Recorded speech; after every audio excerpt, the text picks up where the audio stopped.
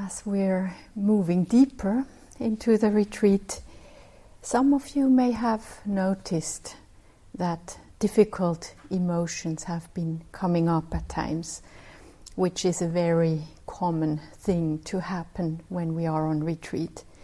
Not always, as each retreat is different, but not at all unusual. Being on retreat actually means that we minimize our distractions, and so we start to listen inwardly more and really get in touch with the inner world of our hearts and our minds. And in this silent space of a retreat, we can really become aware of so many emotions and feelings that we usually don't really acknowledge, that may be challenging. Perhaps grief has been coming up for you that hasn't been given space and time during your everyday life. Perhaps you have noticed that there are memories, old patterns of self-judgment, loneliness, deep pain that we thought we had worked through already a million times. So we experience challenges, difficult emotions, and as we've seen, we often react to unpleasantness with aversion. So maybe we think these emotions shouldn't be here, we try to ignore them, we try harder to concentrate our mind, maybe we simply fall asleep, or we seek someone to blame, very often ourselves, for being so emotional and messed up. And on top of this, we shoot another arrow at ourselves by taking it all personal and feeling ashamed about feeling difficult emotions. And this feeling that somehow these emotional or bodily, physical difficulties shouldn't be here, and that this means something about me, that they prove that there is something fundamentally wrong with me. And so we can go on and on like that. Maybe you have also experienced such phases, just piling up more and more layers of self-hatred and judgment. Now, a considerable part of our practice really has to do with learning to acknowledge suffering when it is there and to learn how to meet it with less reactivity. We have spoken a lot about this. And to meet it with more kindness, with more gentleness. If we train in really acknowledging what is there for us right now, just allowing ourselves to feel what we feel. Just like, yes, this hurts, this is difficult. Then we gradually learn to open to just the truth of this moment, to embrace it and to hold it with tenderness and with care without adding more suffering. And with every moment in which we practice to embrace the pain, the difficult, we actually cultivate compassion, a bigger capacity to acknowledge difficult states with less defensiveness. So tonight I'd like to explore with you this quality of compassion that is so essential on our path. In the Buddhist teachings, compassion is seen as one of the foremost wholesome qualities, and on many occasions the Buddha himself taught the importance of compassion. Actually, compassion was what brought the Buddha to teach in the first place. After his awakening, it was out of compassion that he shared his discovery of this path. He first taught it to his 5 former companions who had practiced ascetic practices together with him, and then from there on he continued to teach for 45 years in spite of difficulties and obstacles. Compassion is really one of the most important qualities that we want to cultivate in our practice, and it is at the same time the expression of a liberated heart and mind, manifesting in all the ways we act and speak. When the heart is free from obscurations, defilements, then compassion flows naturally, very easily. It's just a spontaneous response to suffering. So the Dalai Lama says, I feel that a sense of compassion is the most precious thing there is. Now, what do we mean when we say compassion? One way to see compassion is to see it as a complement to wisdom. Both compassion and wisdom address the fundamental truth of suffering, but they do this in different ways. Whereas wisdom offers a way to free the mind by seeing the impersonal nature of our experience and by understanding the universal processes that lead to suffering, compassion addresses us on a personal level. Compassion is about people, about beings who suffer. Compassion speaks to us as a particular person that we are, with our personal story and perspective. It has to do with how we relate to the suffering of specific beings and how we as a person empathize with other beings. For instance, not too long ago, the mother of a dear friend of mine died. And of course I could have said to her, oh, you know, everything is impermanent. That's just how things are. That would have been true, yes, in one way, but it would not have been very relational. It would not have been an adequate response from me as a friend. So compassion has to do with us being human beings, relating to other human beings in the midst of suffering, of pain, of anguish, connecting with each other through a deep resonance. Bhikkhu Bodhi writes, like metta, compassion arises by entering into the subjectivity of others, by sharing their interiority in a deep and total way.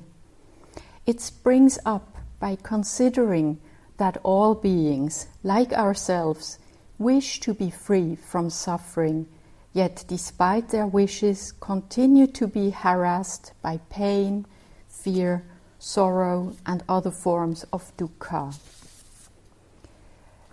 So compassion arises from becoming aware of the suffering in others, from this sensitivity to what others feel and experience.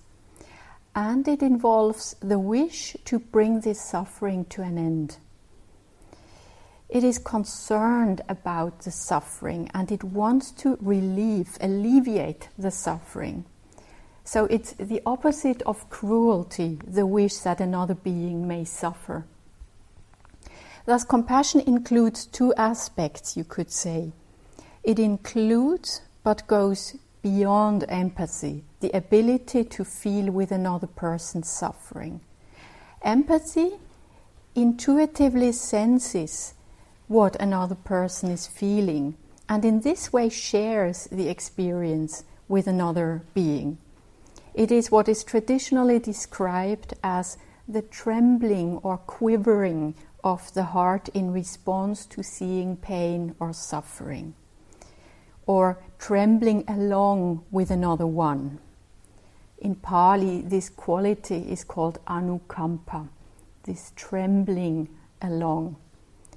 So if we look around, we cannot help seeing enormous amounts of suffering, and here it says that with this sensitivity, we allow ourselves to be affected, to be touched by this suffering.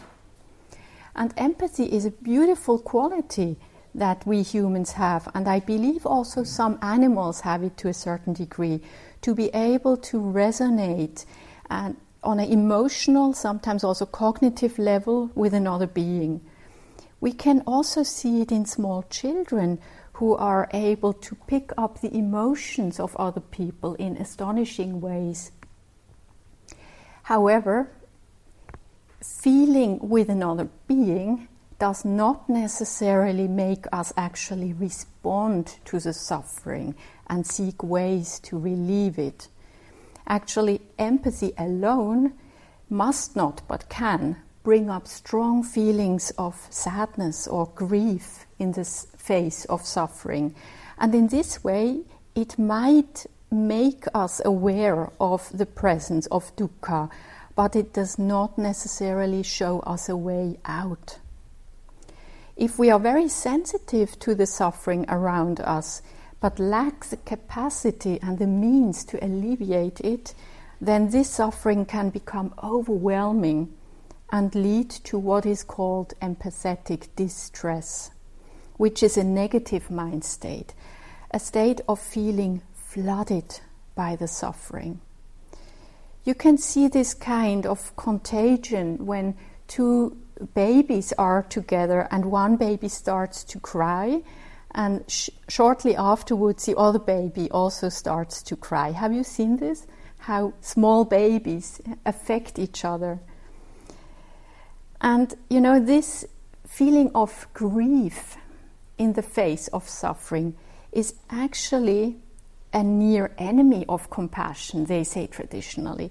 It is this feeling of being totally sad and despondent in the face of suffering. And we should not confuse it with true compassion. So in addition to the empathy, compassion also includes a quality of concern that we may alleviate the suffering. So there is a motivation there to actually do something about it. In this way, compassion is oriented towards a positive vision, not a negative one. It is actually a positive mind state, which is interesting. Compassion is a way of responding to suffering with a wholesome intention, with this wish that this suffering may end. And this is a totally wholesome thought. It does not just stop by saying, "Oh, poor you are truly in a miserable place." That would really be pity, huh? This sense of looking down on someone who is worse off than we, so we can feel better. Yeah?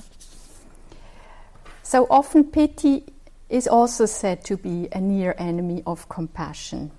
And what makes it different from compassion is that it has this underlying text that this, something like, "Oh, I'm glad that I'm not the one suffering here." Yeah? This pity tries to keep the suffering at a distance and does not really care about the other one. Compassion, however, grows out of the vision that any situation can be changed and out of the willingness to actually do something about the suffering. Compassion also is a strong, a wise and intelligent quality. It's not stupid. Sometimes people misunderstand compassion as meaning, that they should always be nice to other people and let other people walk over them. But that's really not meant here. It's rather what Pema Chodron calls idiot compassion. True compassion doesn't mean that we allow other people to take advantage of us or that we never set boundaries. If we do this, we are not acting very compassionately towards ourselves. Now, a beautiful figure that embodies or symbolizes compassion is the Bodhisattva Avalokiteshvara or Chenrezig in Tibetan Buddhism. Do you know this figure? Some of you? Or the female form in China, Kuan Yin or Kannon in Japan. It's a bodhisattva of compassion.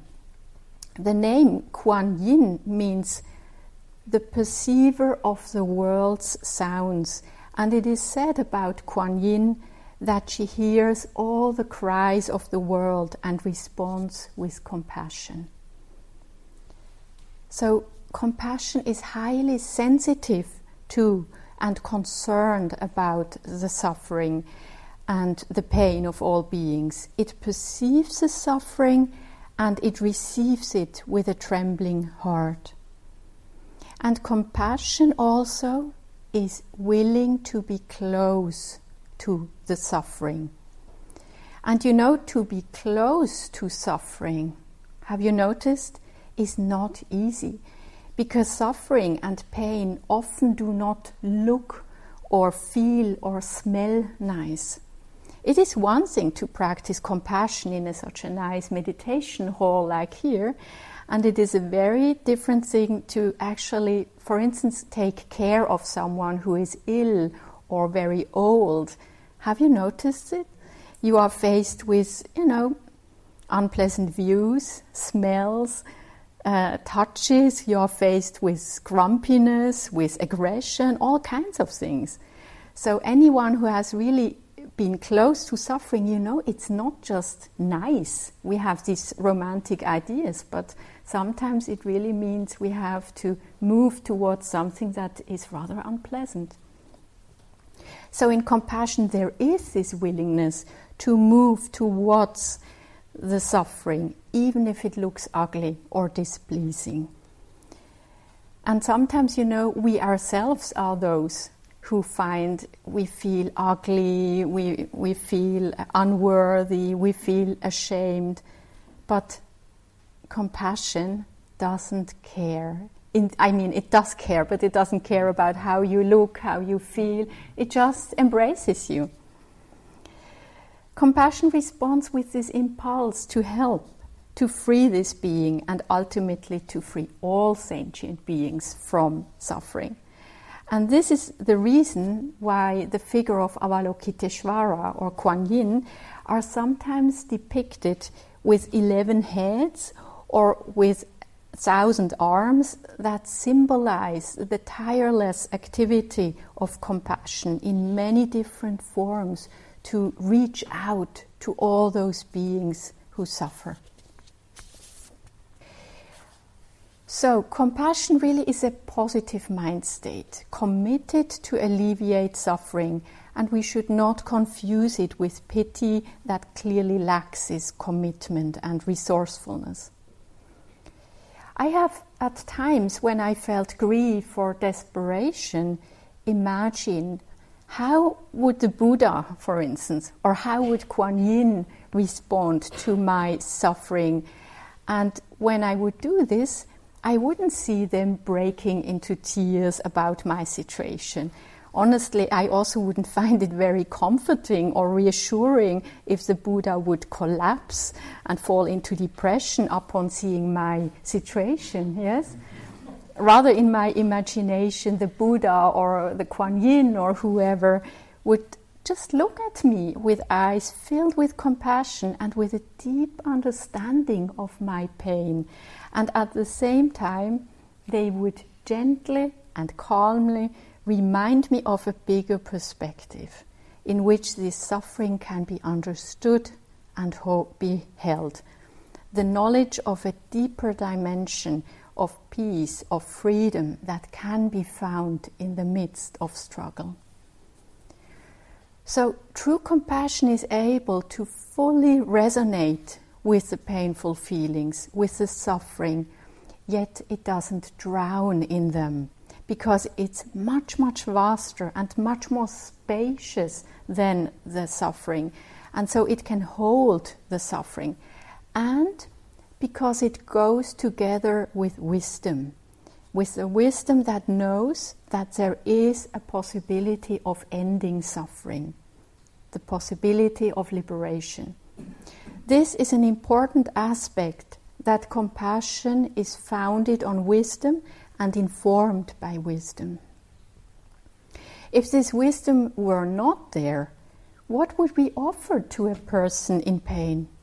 It would be so easy to fall into hopelessness, resignation, or cynicism if we did not have this wise understanding that suffering is not all there is, that there is a greater perspective and vision that is available. I will come back to this relationship between wisdom and compassion later, but let's just say that compassion includes a confidence and trust that is founded on a wise understanding. So it is wide and stable enough to be very close to the suffering and to hold it rather than falling into despair, like a good parent, mother or father holding the crying child, embracing it gently.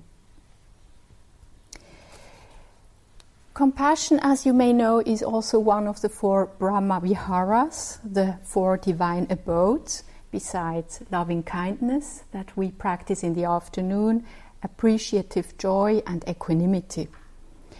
And together, these 4 Brahma Viharas basically cover all possible ways of relating to sentient beings in skillful ways. I really see those 4 Brahma Viharas as a concrete manifestation of awakening in our relationship to other beings. In an ideal world, loving kindness would always be the default mode in which we would approach every other living being. You know, this attitude of kindness, of friendliness, of well-wishing.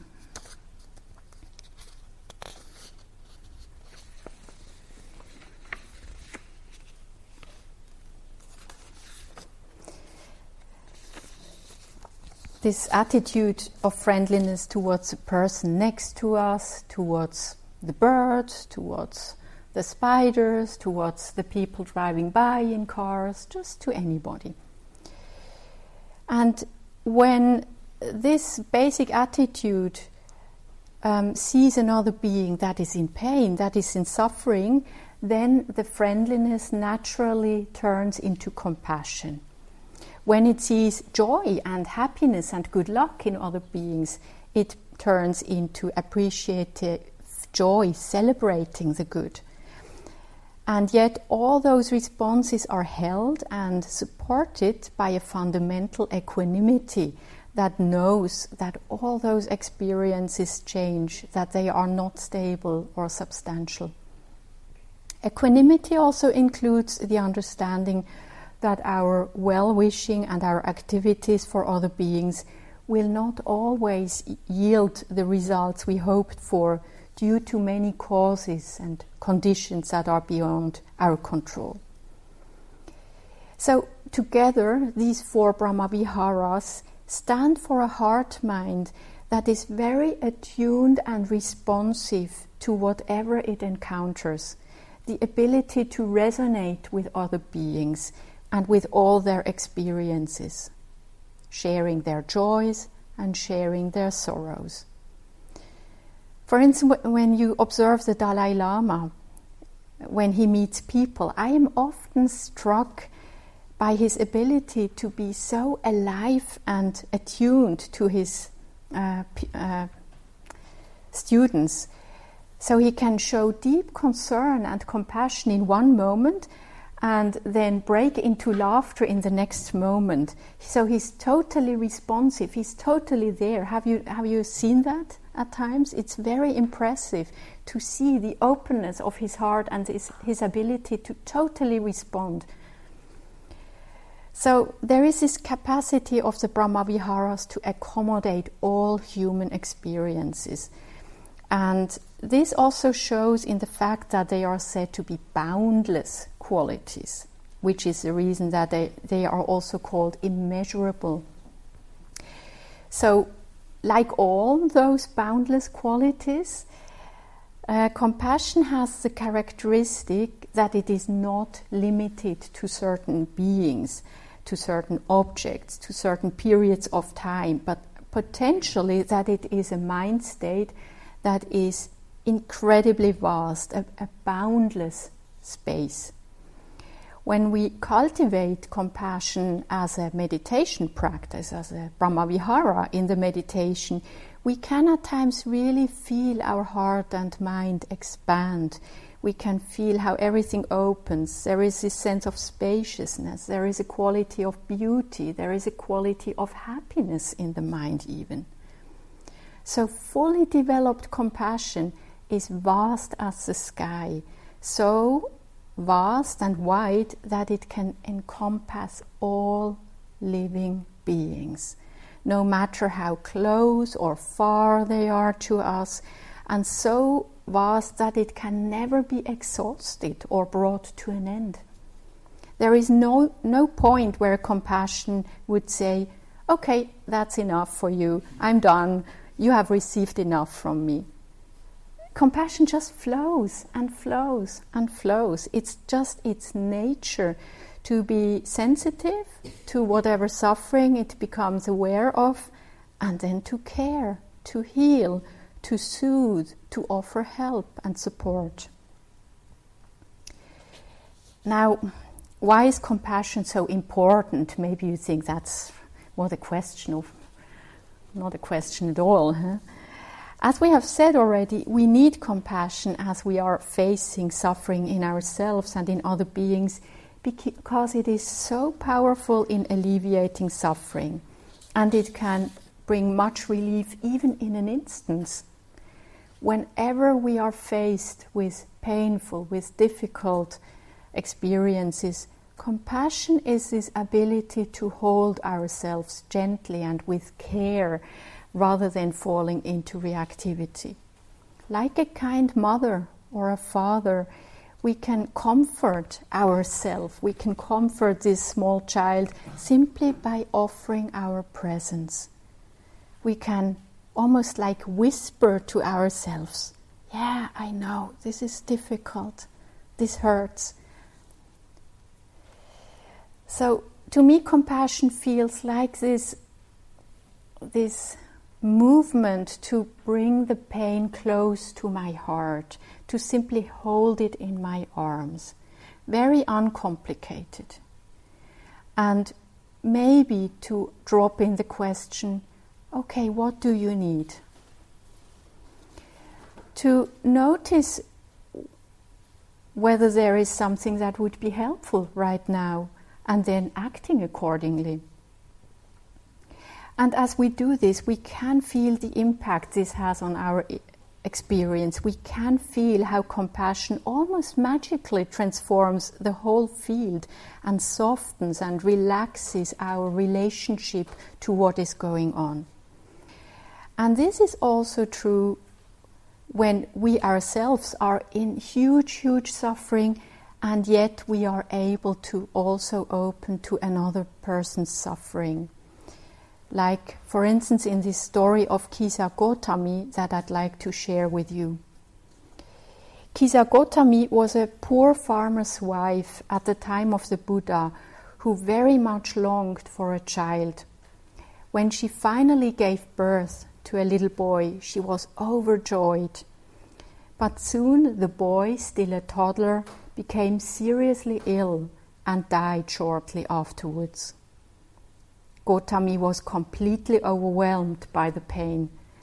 Unable to accept what had happened, she took up the body of her child as if he were still alive and started to wander around with him in her arms, desperately begging people, "Please, please give me medicine for my son." The villagers were a bit surprised at first, and soon also began to make fun of her. Finally, an old man had compassion for Gotami and told her that there was a great sage with unsurpassed powers nearby. "Why don't you go and see him and ask him?" he told her. Full of hope and excitement, Gotami rushed where the Buddha was, on her arm still her dead child. Breathlessly, she fell down before the Buddha and begged him, "Please, blessed one, give me medicine for my son." The Buddha immediately saw how confused Gotami was, but he also saw her spiritual potential. He said to her, "You did well to ask for medicine here, but go back to the village first. Bring me mustard seeds from all the houses where nobody mourns the dead, and come back to me with those mustard seeds." Believing that the Buddha was planning to use the mustard seeds to create the magic cure for her son, Gotami returned to the village full of excitement. At the first house, she said, "The Buddha told me to collect mustard seeds from all the houses where no one mourns the dead. Please give me mustard seeds for my son." But the father of the family said, "Oh Gotami, unfortunately we mourn our dear son who died a few months ago." So she went to the second house where the woman said, "Oh Gotami, we mourn our little daughter who died last year." And at the next house she was told, "Sorry, but we mourn our mother who recently left us." And so Gotami went from house to house to house, and everywhere she found suffering and grief, until she paused and realized everyone, without exception, everyone in the village experienced such pain as herself. At that moment, her self-referential grief turned into a compassion for the grief experienced by all beings. She understood the transience of all things, of all beings, and the suffering that arose from the attachment to people who would inevitably die one day. She understood this is what the Buddha has seen in his compassion for all of us. Now she was ready to surrender her child's body for fire, for cremation, and then she went back to the Buddha with her new insight. On her return, the Buddha smiled at her and asked her, "Well, Gotami, have you brought me those mustard seeds?" "Oh, blessed one, I have had enough of the mustard seeds. Please, just let me go for refuge." Gotami thus entered the community of the nuns, where she made rapid progress on the path of liberation by virtue of her strong compassion. For her, her own intense experience of suffering became the gateway to compassion and awakening. Because of her deep realization, she soon assumed a leadership role in the Sangha and was later remembered as an exceptional practitioner. What I find remarkable about this story is that compassion can arise even in the most difficult circumstances, like for Gotami, who had lost her child, when she opened up to the suffering around her. Even in the midst of intense pain and anguish, hopelessness, compassion can arise in the heart and completely transform the inner world. It is the awareness of the suffering of another being that suddenly opens the doors of the prison of self-centeredness, and that allows us to fully connect with this being and, at the same time, to connect with our own heart. In this way, compassion has an enormous power to free the mind from unwholesome mind states like anger, cruelty, clinging, resentment, and all those. And I find that so amazing, this effect. Whenever I become aware of it happening, this shift from constriction and self-centeredness and fear to connectedness and care. I'm sure you all have experienced such moments, this shift, yes? From this constriction to the connection, to compassion. Sometimes we can also intentionally incline the mind in this direction when we find it difficult with ourselves or with other beings. You know, for instance, here on retreat, it can happen that someone is getting on our nerves, that there is some irritation, that we have judgmental thoughts about someone. And that would be a great opportunity to see if you can invite compassion into your field, into your mind. Often the first place to bring compassion to is, you know what? Where to bring compassion first? Exactly, to ourselves. rather than getting caught in aversion against the other person who is blocking the shower for hours, or who is taking too much food or pushing into the line, while you are standing there annoyed and disgruntled, see if you can acknowledge your mind state, acknowledge the dukkha, and bring some compassion to yourself, because these are very unpleasant mind states, isn't it? It's really difficult to endure them. And maybe it's possible to include both yourself and the other being in a larger field of compassion, just remembering that both of us are beings that suffer. Whenever there is such an unwholesome mind state, no matter what, if we can remember compassion, it will purify and heal and relax our heart-mind. So it really has the potential to free the mind from an unwholesome mind state temporarily. Because, there is always suffering in another being, even beneath what might seem like aggression or selfishness. As human beings, we all share, for instance, the experience of having bodies that hurt at times. We all share experiences of conflict, of failure, of aging, of sickness, of death. This is by Miller Williams.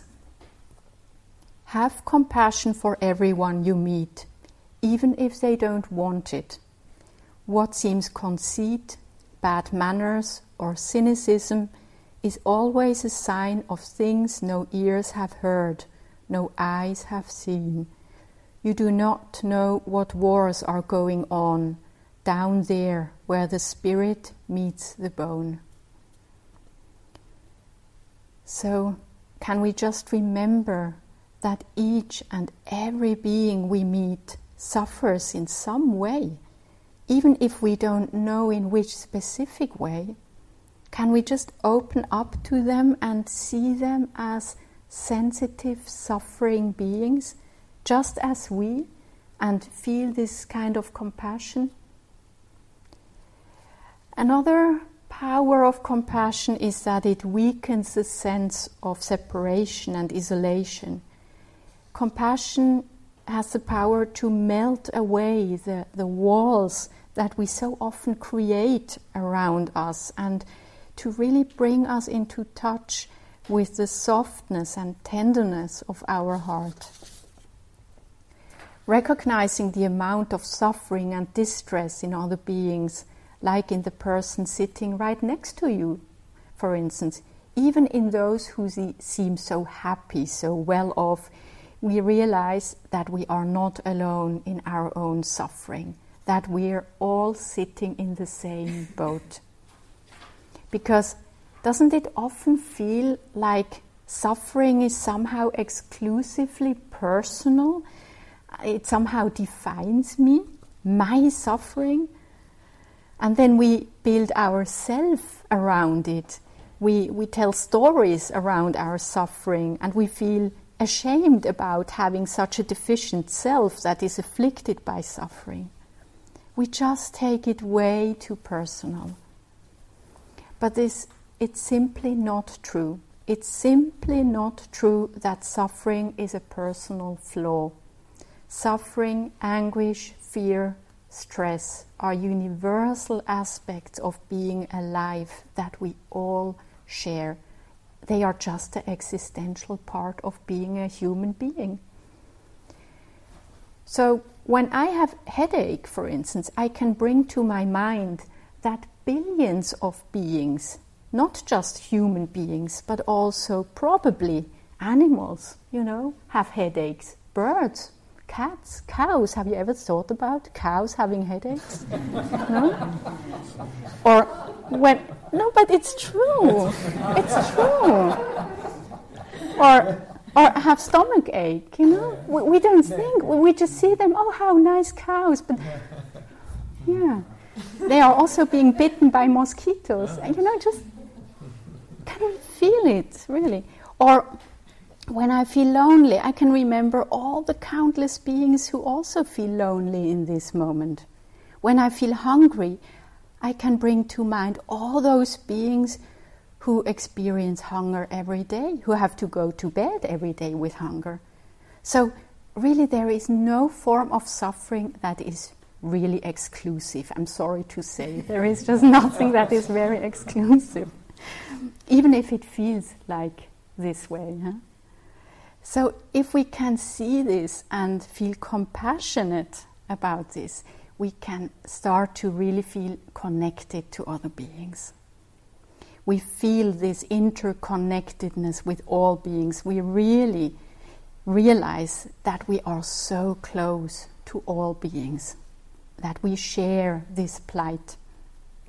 And this is also, that's another point, why compassion very naturally leads to ethical behavior. Actually, we could say that moral conduct is an expression of compassion. It is clear that the deep concern for the well-being of all beings forbids any action that could harm those beings. To kill, to steal, to hurt someone obviously is not compatible with a compassionate concern for others.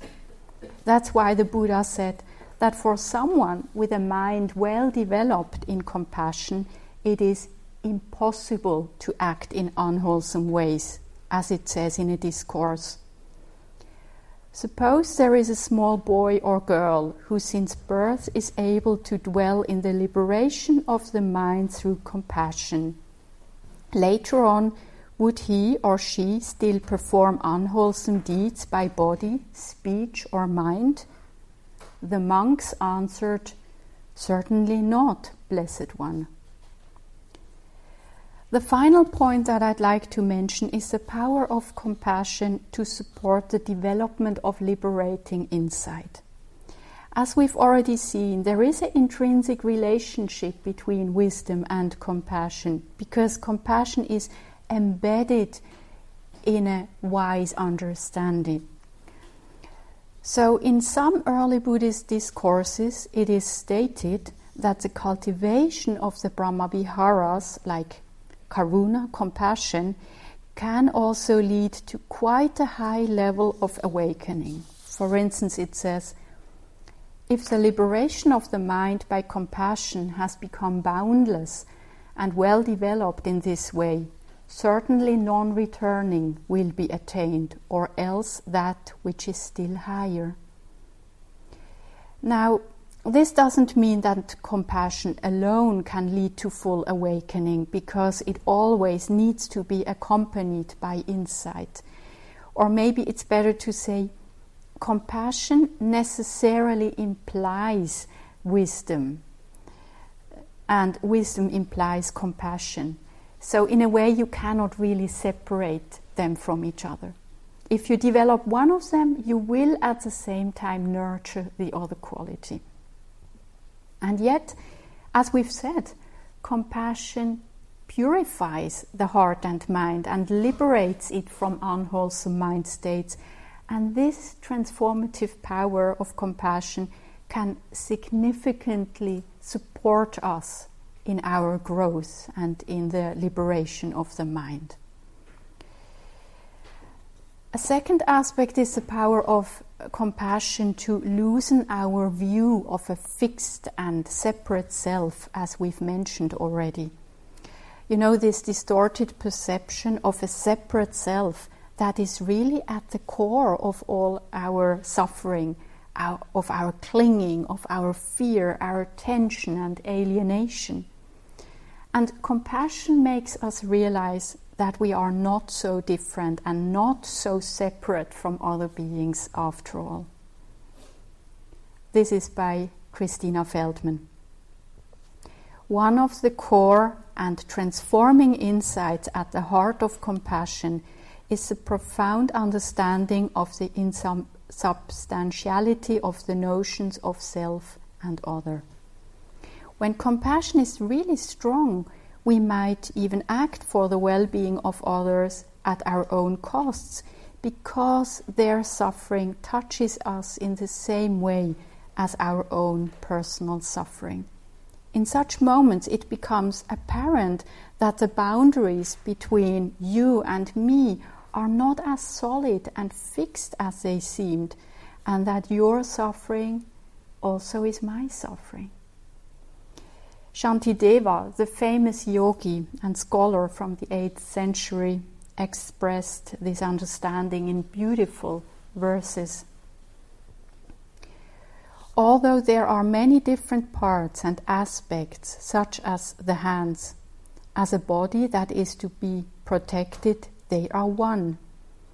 Likewise, all the different sentient beings, in their pleasure and their pain, have a wish to be happy that is the same as mine. Therefore, just as I protect myself from unpleasant things, however small, in the same way I should act towards others with a compassionate and caring mind.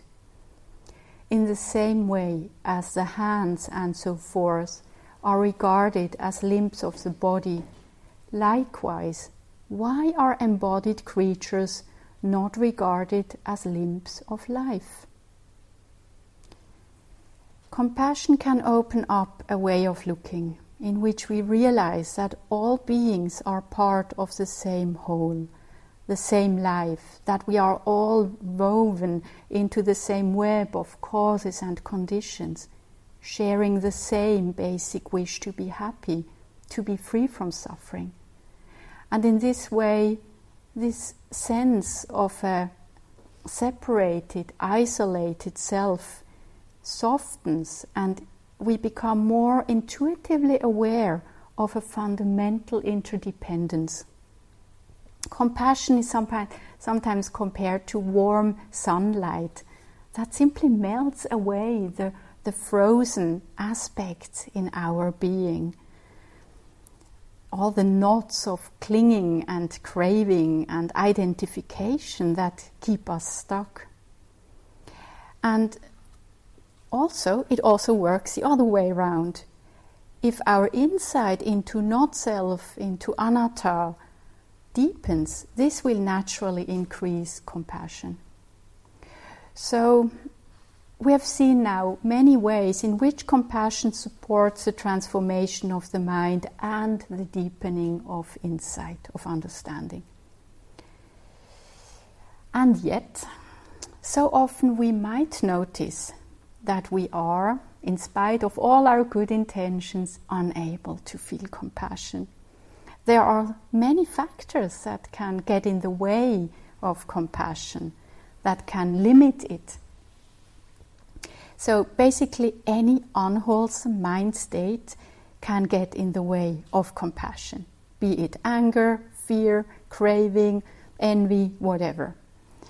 As we've already mentioned, our habitual reaction to unpleasantness is just to want to get away from it, or denying it, or getting angry. And, I can see it really when I'm reading the news. I can feel the resistance to read about the enormous hardship of refugees, for instance, to read about all those hundreds of people, men, women, children, whole families drowning in the Mediterranean Sea. So I notice it in my own mind that I prefer not to read all those articles. There is like this, I don't want to get close to it. But, it's just because we live so far away, we think we can afford not to really look. Yeah. So it's just out of this defensiveness that we cover our natural sensitivity, and this blinds us to the suffering because we are so caught in this self-centered attitude. This totally inflated sense of what I need, what I want, what I hate, it just simply overrides the needs and wants of other beings around me, and then we don't care about them, both on an individual level and on a collective level. Sometimes it's also simply our absent-mindedness. or our tunnel vision that stands in the way, when we are so absorbed in our own personal drama that we fail to notice that the person next to us looks desperate or down. How would it be if we simply would ask, how are you doing? Just this simple gesture. Maybe it's just time pressure or stress. Maybe it's a habit we have developed not to look up, not to really notice what is happening. Sometimes it has to do with in and out groups, with feeling different from another person that prevents us from really resonating with them. Most people tend to have more compassion for those who feel close to them and for the members of the same family or clan, or for those who are somehow similar to us in terms of gender or ethnicity or nationality than for others. This tendency to include some beings into our compassion and to exclude others, to limit our compassion to a selected group of beings that can even be justified by certain worldviews or ideologies. Such ideologies or philosophies that emphasize more the differences than the common factors among humans, they can really blind us to the shared humanity. And this can really lead to extremely cruel acts against other people, against groups, when we dehumanize whole groups and deny them of their basic human dignity, like in the Holocaust or in genocides. Sometimes also, and that's a difficult one, we find it difficult to feel compassion for someone who has acted in unskillful ways, maybe hurting us or hurting another being. It might seem to us that to have compassion for someone like that will mean that we condone their actions and behavior. So, first of all, it doesn't mean that. As we've seen, compassion is not stupid. It goes along with a discerning wisdom that clearly recognizes unskillfulness or cruelty. But compassion is able to separate the person from their deeds and can feel compassion for a person while still clearly disapproving of their actions. Do you know what I mean? Secondly, and here again wisdom comes in, when we start to notice or understand that all unskillful behavior is the result of many causes and conditions, then we see the acts of a person in a less personal way. We understand that they are driven by strong patterns of ignorance. All unskillful behavior in this world really arises from confused minds, from deluded minds that are not able to see clearly what they are doing and what the harmful effects of their actions are. And this should make us feel compassionate rather than angry, because we know that they are creating so much new suffering, not only for others but also for themselves. This also means that we might feel very compassionate, even for a very confused person, and yet at the same time we may need to stop them in their actions, also for their own benefit. As the Dalai Lama says, you must not hate those who do wrong or harmful things, but with compassion you must do what you can to stop them, for they are harming themselves as well as those who suffer from their actions.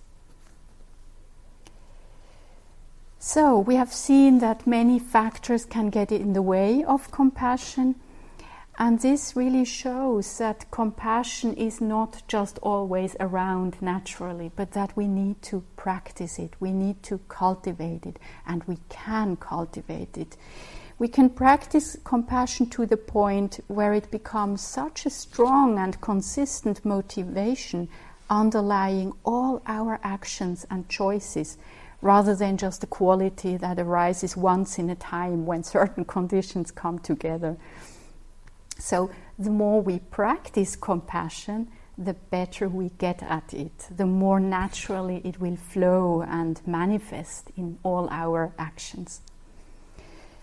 We can choose to practice compassion both on our cushions but also in our life, in the way we live our life, how we respond to all the suffering that we encounter in our families, at our work, in society, in the world. Our everyday life is a wonderful practice ground for compassion. But how we individually manifest compassion in the world is really a matter of ongoing and personal exploration and creativity. And the cultivation of compassion always begins right here and now, in the willingness to open our heart to whatever is difficult and painful in this moment, and learning to embrace it, to embrace and to hold ourselves in a gentle way, allowing our heart to be broken even, and finding that through opening to this we are being opened to the world. Knowing and feeling my own pain deeply, I also recognize the pain in you and in every being I meet. And this enables us to step out of the vicious circles of hatred and to work for the ending of pain, for peace.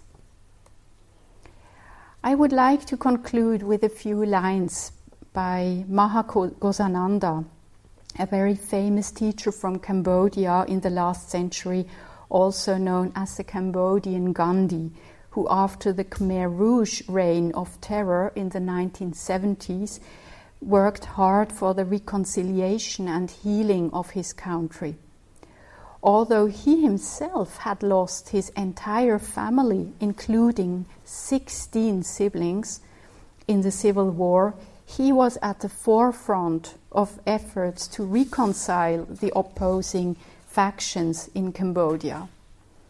So after the Khmer Rouge had been defeated, he went to many refugee camps and recited there, together with his monks and nuns, the well-known verses from the Dhammapada, that hatred can not be overcome by hatred, but only by love.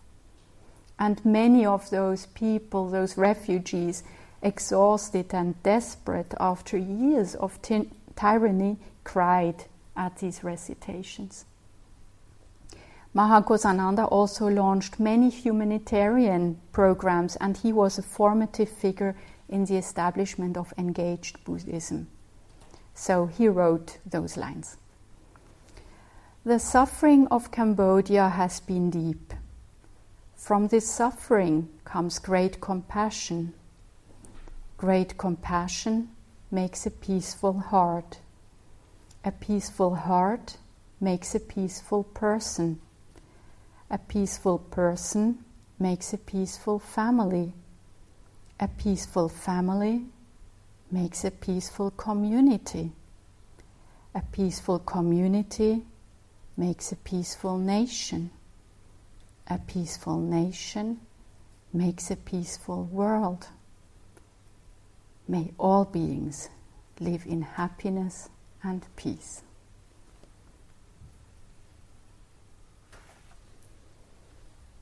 Let's just sit for a moment.